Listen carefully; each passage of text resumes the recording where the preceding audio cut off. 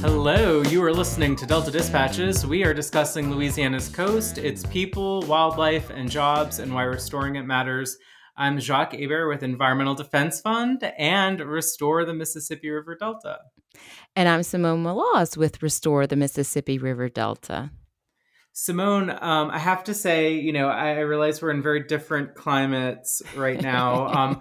I have not been spending a lot of time outside, but I heard that you were outside pretty much all of today. So. Yes, I have boat hair, if you could see me.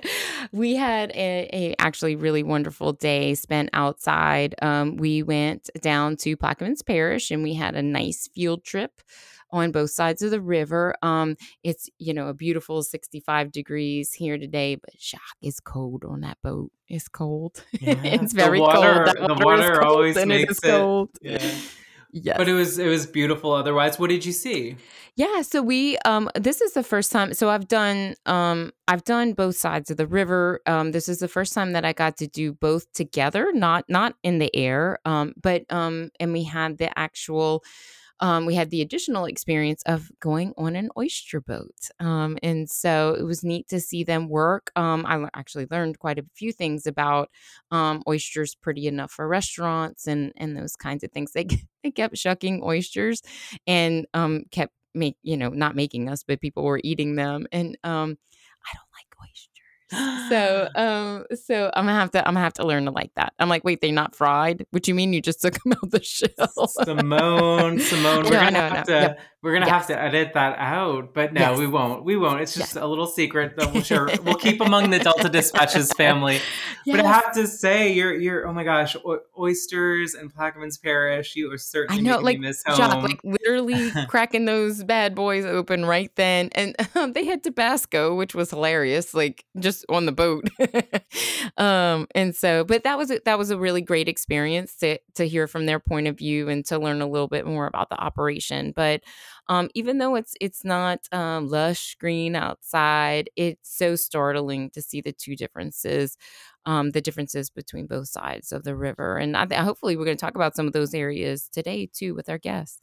Yeah. And before we get there, just so for folks listening, we often talk about a tale of two banks of the Mississippi River, right? We've got the East Bank, which of course in my mind is the best bank, where I grew up in Plaquemines Parish, and then the West Bank. But it's not just geographically that they're, on other sides of the river. It's that there's also different dynamics at play. So quickly tell us a little bit about what's the difference between the East Bank versus the West Bank when it comes to being connected to the river and what that means.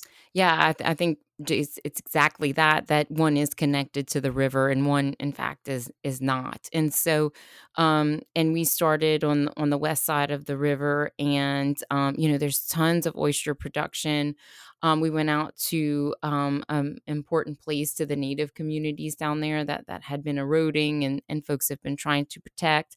And so you can see just nothing but openness, and they if you've ever been out there, they have these long tall poles that indicate the oyster lease areas, and that's all you see for just forever. You see old pilings of where camps used to be. It's just so open, just open. And then when you jog across the admittedly very big river, when you're in a little boat next to some of those big boats, when you go on the other side of the river, there are several outlets and crevasses and openings on the river. And Jacques, I just can't emphasize how startling it is in contrast. You can feel an area that's alive. We actually went through this little meandering canal in one of the areas on the east side of the river. And I was with Christy Trail from Pontchartrain Conservancy, and I teased her. I said, it's like a Disneyland ride. It's like you're in this slow moving and it's winding, and you see, these mud flat areas with vegetation and growth that we saw, an otter, a nutria, more ducks. I'm telling Bill our next guest, but it's just so different. It's just so different from one side of the river to the other. And these places are, so close to each other, but they're just so different. And Well, I'm glad you had that experience. I'm glad you're with us now and you're still, willing to do the show after a busy day out Yes. We maybe on the stopped for coast. barbecue on the way back. But I know exactly where you went, and I'm even more jealous. So we better proceed with the show before Yeah. I book my flight, unless that's what you're trying to get me to do, Simone. Yes. Okay. No hidden agendas here. Well, great. I'm glad you had that experience, and hopefully, we can get more people out there for them to kind of see and understand. With that, and that's part of what we talked about today. We were trying to get chefs out on boats, which is a whole nother show that we could talk about, but also just get more folks out there. And we, kind of did a little trip ourselves, right? To see what felt good, what was long enough, the right information, that kind of stuff. So we're definitely interested in getting more people out to see what we're seeing. Very cool. Well, seeing is believing. So let's get to the topic at hand and our guest, who's a first-time I can't believe that on Delta Dispatches. I know we've had some of his colleagues on in the past, but first time, hopefully of many times. Welcome to Delta Dispatches, Bill Cooksey, who is the Sportsman Outreach Coordinator with Vanishing Paradise.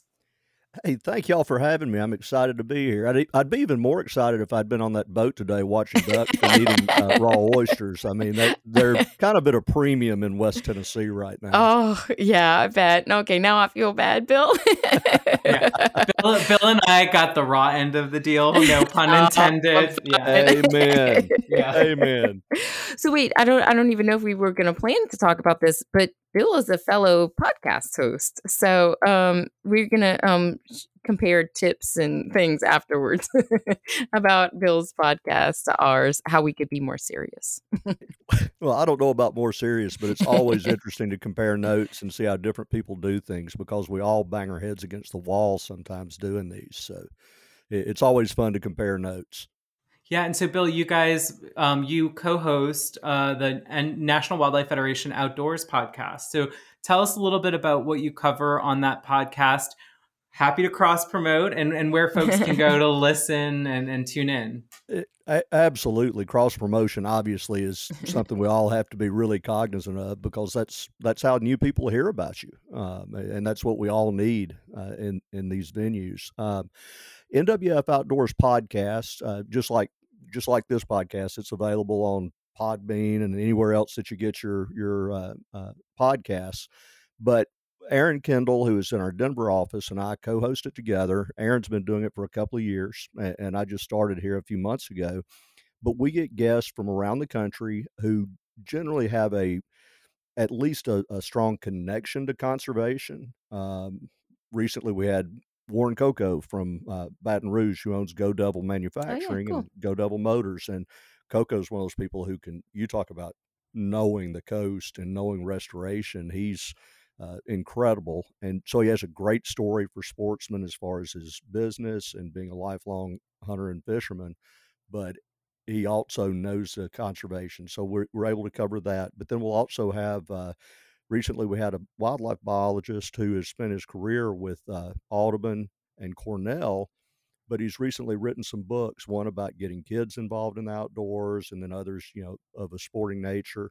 And that was a super interesting conversation, because he knows a lot about birds and conservation, obviously, but then he has these books that are of interest to a lot of listeners. So we really, like y'all, we really vary the guests and the content, but we have to have a conservation message in there too. We just have a lot of fun stuff to go with it. Bill, I have to ask, so you guys seem to talk about birds. Simone sometimes gives me a hard time. Oysters and birds. That's all we talk about, Bill. Oysters and birds. To talk about birds on this show, but I'm glad to hear it's a popular topic and one that extends beyond Delta Dispatches. Well, I'm a bird guy. Waterfowl, turkeys, and all that's just always been my passion. We talk a lot about big game and fish as well, especially with the warrant, the Western component from Aaron. And they're also, NWF Outdoors has right now, they just started and I'm not involved, but they're doing a podcast series on chronic wasting disease. And I was talking about that today. Yeah. Yeah. It was recently discovered in Louisiana. So, if some listeners are interested in that, we also have that podcast. Yeah, we were talking about that just today. So it just goes to show you. I mean, we were talking about just folks, our husbands, boyfriends that love to hunt and fish, and we were talking about that today. So I do appreciate what you just said about. I love that podcast guests can take you different places, and they all have this underlying theme. But what I want to go back. So, Bill, how did you even get started? Tell us a little bit about yourself first, and take us to all the way how you got to work with us and host a podcast. Gotcha. Well, I'll try to make it as concise as I can. I'm starting to get old, so I can carry on. But yeah, I grew up a sportsman. From the time I was a baby, all I really thought about was hunting and fishing. And my father was very involved in conservation. I mean, he was a trustee emeritus at Ducks Unlimited and set up their art program. And so I was around it my whole life. And then after college, I did some normal things like selling insurance, and then got an opportunity all of a sudden to work in the outdoor industry. And that became my world. I mean, I really wanted to be an outdoor writer when I went to college, but that's not a really easy way to make a living. So I went traditional. Then I got into the outdoor industry, and I worked in sales and marketing at some pretty large companies like Avery Outdoors. Then became an outdoor magazine editor, and that was my last move before coming to NWF and Vanishing Paradise.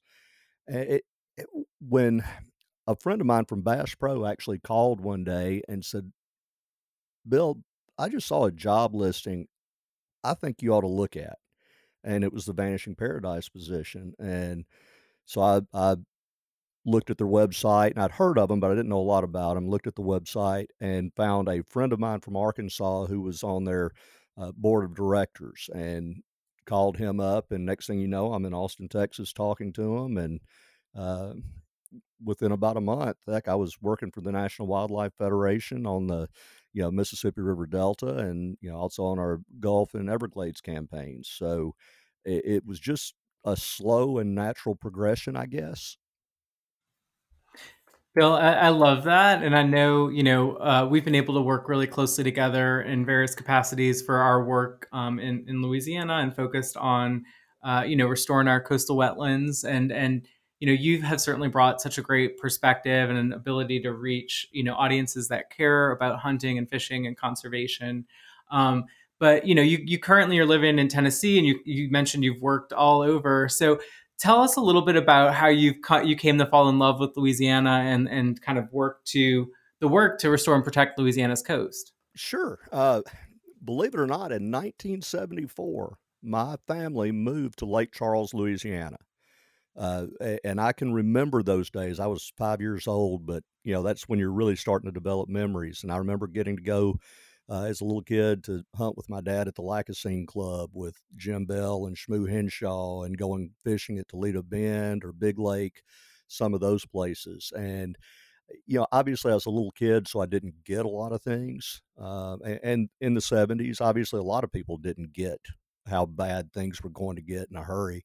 But that started it. And then over the years, I've had tons of friends in Louisiana. I mean, Sportsman's Paradise, and I'm an easy drive away. So obviously I've driven down and hunted and fished a ton. And honestly, being a duck hunter in the Mississippi Flyway, Louisiana is crucial. I tell people in Louisiana when they say, "Oh, you don't really care about the ducks getting down here," I said, "No, my best duck seasons are when Louisiana gets a whole lot of ducks." And you start realizing how connected these places are. I mean, the Mississippi River is not quite as big to Tennessee as it is to Louisiana, but it's pretty doggone big to us, both economically and just from a socio-politically, and our wildlife resources depend on it. Even the Tennessee River is dependent on Mississippi as far as when we can let water out, how we can manage that. So it's just a natural thing to care. And that's the cool thing with sportsmen in other parts of the country. They're an easy sell to support coastal restoration in Louisiana, because sportsmen are going to care about those wildlife resources and those fisheries. Yeah, yeah, that's a really great point to make. We've always, been sportsman's paradise and those kinds of things. And it does seem to be just a natural connection. Somebody once told me that, most of Louisiana, they're environmentalists, but they just don't know it. And I think a Right. lot of it has to do with the outdoor and, the just, fishing, hunting, growing up that way and taking care of it and that kind of stuff. So you told us a little bit about Vanishing Paradise, but tell us more about your work as sportsman outreach coordinator. Tell us a little bit more about that aspect. Sure. It's funny. A friend not that long ago said, "Can someone ask me what you do for a living, Bill?" And I didn't know exactly what to tell him. And I said, "The short answer is I make friends for a living." I love it. Um, and as you know, we in this world we call them grass tops. I mean, 5 years ago I did not know what a deliverable was, so there's been a lot of language But your that outcomes I've. and outputs, Bill, Oh right? my gosh, I'm still not sure about what the difference is, but it's kind of like which way do you spell insurer and insure? I'm never sure. I have to look it up. Um, but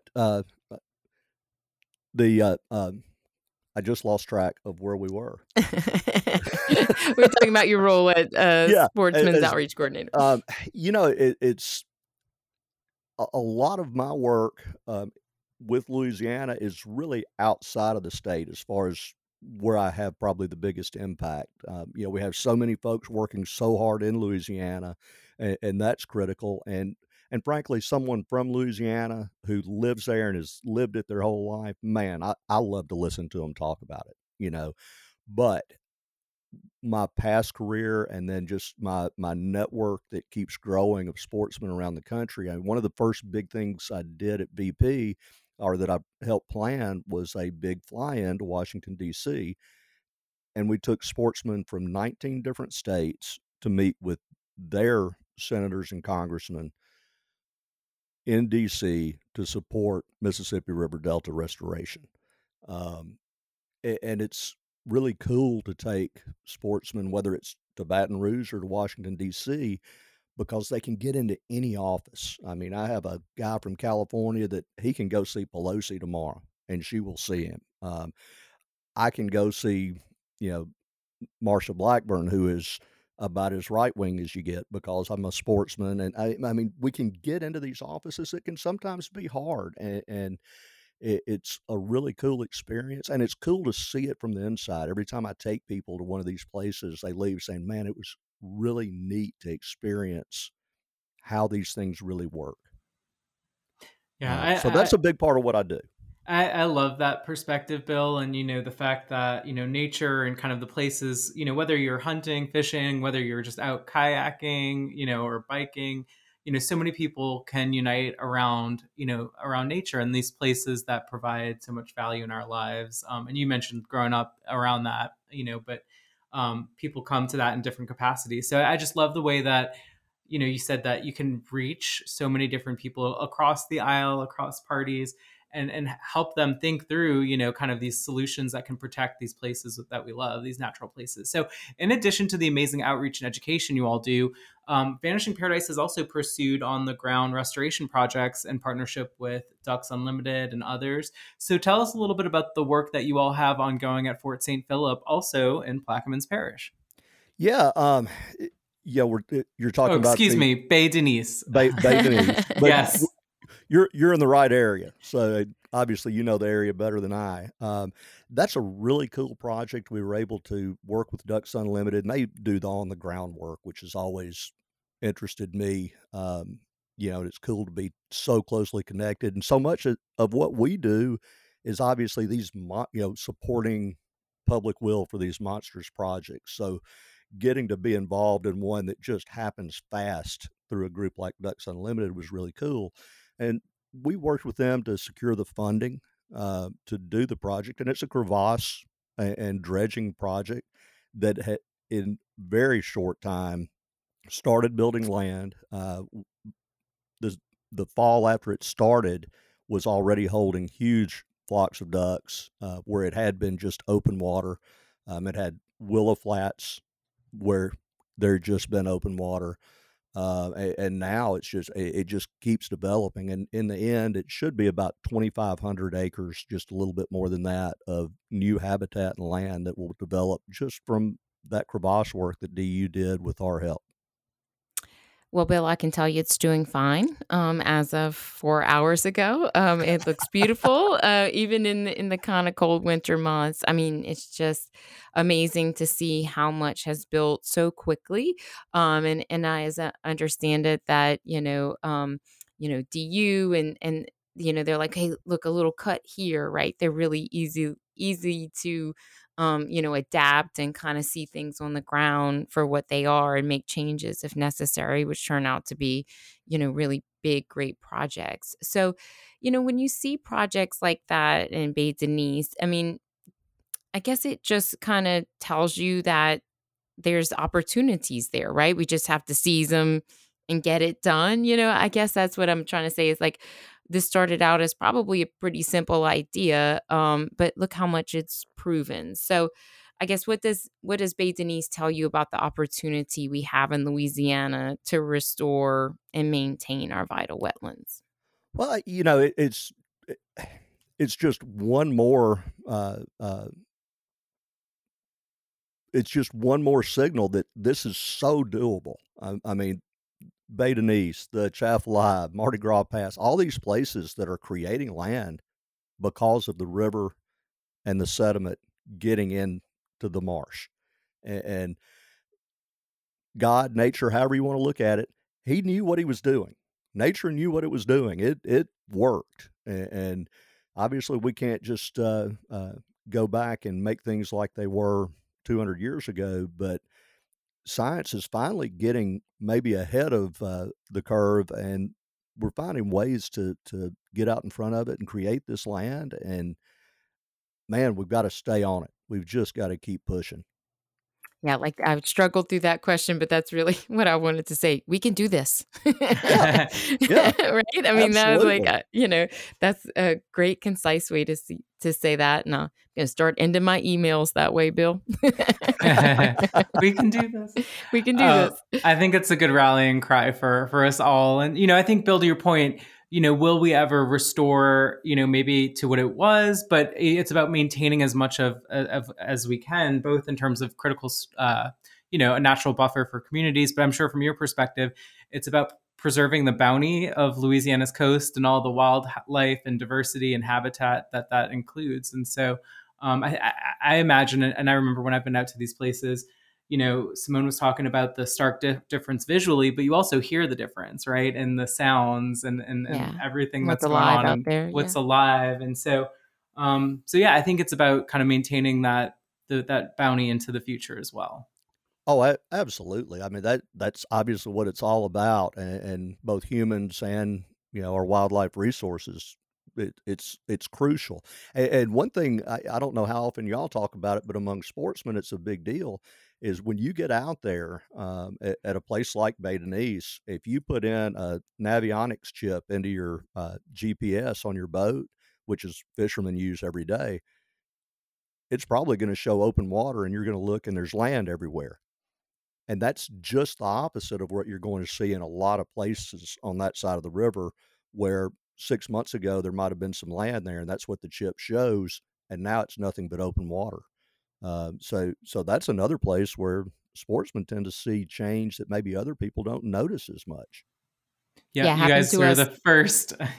Yeah, I was just going to say that happened to us at least 3 times today, right? Both ways. We were supposed to be inland and it was open water, and then supposed to be in a cattle pasture, and we were not.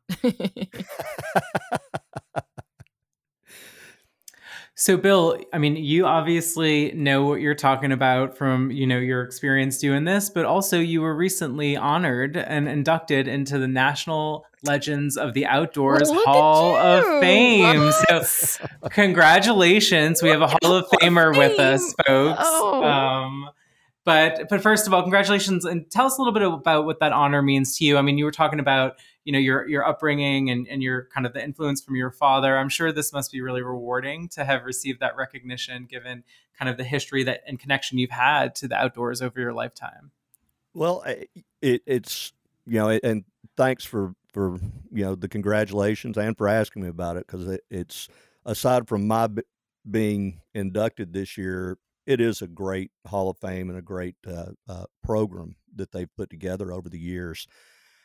it was a shock. It was actually announced live on a podcast, and I was kind of I was speechless for quite a while.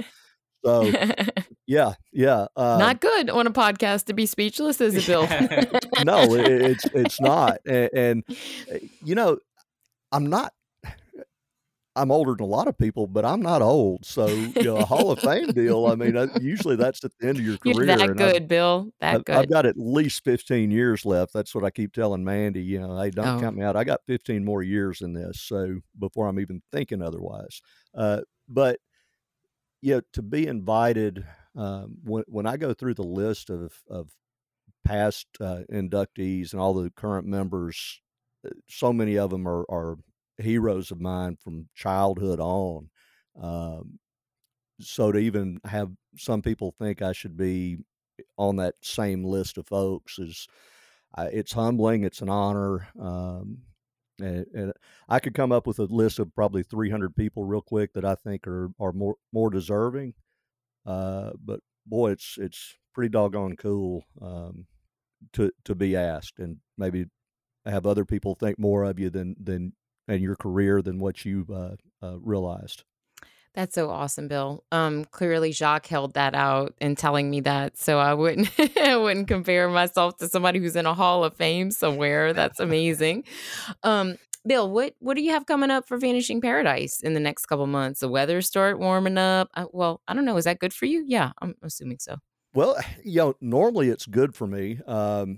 But like a lot of folks with the COVID lockdowns, it's just been a real bear to get out and do the things that we normally do. I'm hopefully later this week, I'm going to the National Wild Turkey Federation convention to meet with a lot of our grass tops. And what I haven't said, a lot of our grass tops are in the outdoor industry. I mean, I've taken the president of Strike King Lure Company to DC, and he's made calls on Baton Rouge and boat companies and that sort of thing. So hopefully I'll be doing that.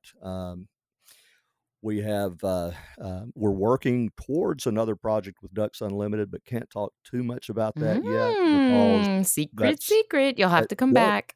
It's another place where COVID has kind of slowed things down, and even on the labor and supply chain issues have made it hard to get the project rolling. We're working on a video in the Everglades that should be out in April, and excited about that.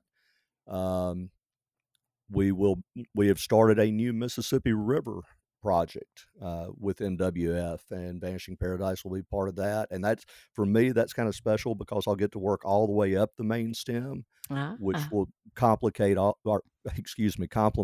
all of our work in Louisiana. I think you had it right the first time. Bill, you're coming up to my neck of the woods. Absolutely. We're working from the headwaters all the way down. So I'm excited about that because, I mean, I hunt the Mississippi River up here. So it's a big part of my life. So it's cool to get to work on the whole thing and talk about how it interacts. And it also gives our sportsmen grass tops who have supported the Mississippi River Delta in the past, say from Missouri, it gives them the opportunity to actually talk about home to their elected leaders. So I'm excited about that aspect of it as well. Yeah, we were saying that we were going to have to figure out our latitudes and longitudes to be like, all right, guys, y'all can't cross 30 degrees north or 90 degrees west, right? Because it's funny when we talk about the river, of course, I only think about the Delta, right? But now a lot of my friends have to think about something else. So, Bill, tell folks where folks can learn more about Vanishing Paradise and how they can get involved. Well, sure. Obviously, you can find us on the World Wide Web at vanishingparadise.org. Also, we're on Facebook and Instagram. And heck, if you get on Facebook and post and answer a question there, and I'll be the guy you're interacting with. So we'll have a conversation. Those are great places to find us, and we try to keep them current and keep some updated information and some fun stuff on those places. And if you're a sportsman and you care about any of these places, even if it's outside of places we've talked about, get in touch with us. I can hook you up with people who care about where you are, who care about the same outdoor places you care about, and get involved. And the more involved you get, the more fun it is. Definitely. So, Bill, can you let folks know where to listen to the podcast? wherever you get your podcast. You can get the NWF Outdoors podcast and Delta Dispatches. Very cool. Very cool. Thank you for the shout out, Bill. And, certainly would love to have you back on as some of these projects continue, and hear what else is going on, in the outdoors. So that leads me to my fun question, which I have lined up. Do y'all do this, Bill? Do y'all do this on your podcast? Ask fun questions to disarm your guest? Yes, and we actually don't give them any of the we give them a basic idea of what we're going to cover, but we don't do the question thing. Oh. I was tickled to death that y'all did, because I was. I usually do things that are straight up hook and bullet, so it's a little different. So, but it's fun.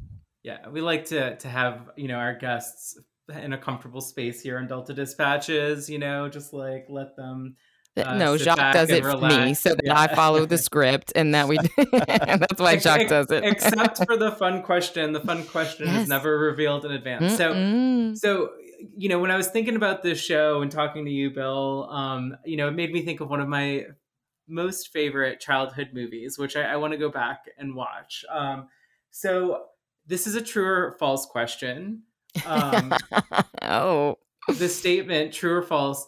The Great Outdoors is the best John Candy movie ever. Ooh. True. Ooh, good answer. Good answer. It can't come. It's been coming on a lot. Ones. Oh yeah, it's been coming on a lot recently too, and they're just parts that I totally forgot about, like the old 96er and all that stuff. That part is pretty funny. Yeah. But yeah, so Bill, we violate our own rules, and I'm going to answer this. Uncle Buck is pretty great. I mean, where he flips the pancake. Was the one. That was the one that was hanging up on me. I'm like, I could flip a coin probably. That's fair. These are all great. John Candy legend, and of course, Summer Rental was another one of my favorites. Oh gosh, yes. Yep. Planes, Trains, and Automobiles. I mean, there's just I have to introduce these to my kids when the time is right. Well, my son in third grade, his teacher one day said, "I have a whole bucket of shh for you," and my son said, "That's from Austin Powers." Third grade. And she said, "I need to talk to your parents." We get that a lot over here. Did you see the Austin Powers Super Bowl commercial? I don't know if you caught that, but yes, I did.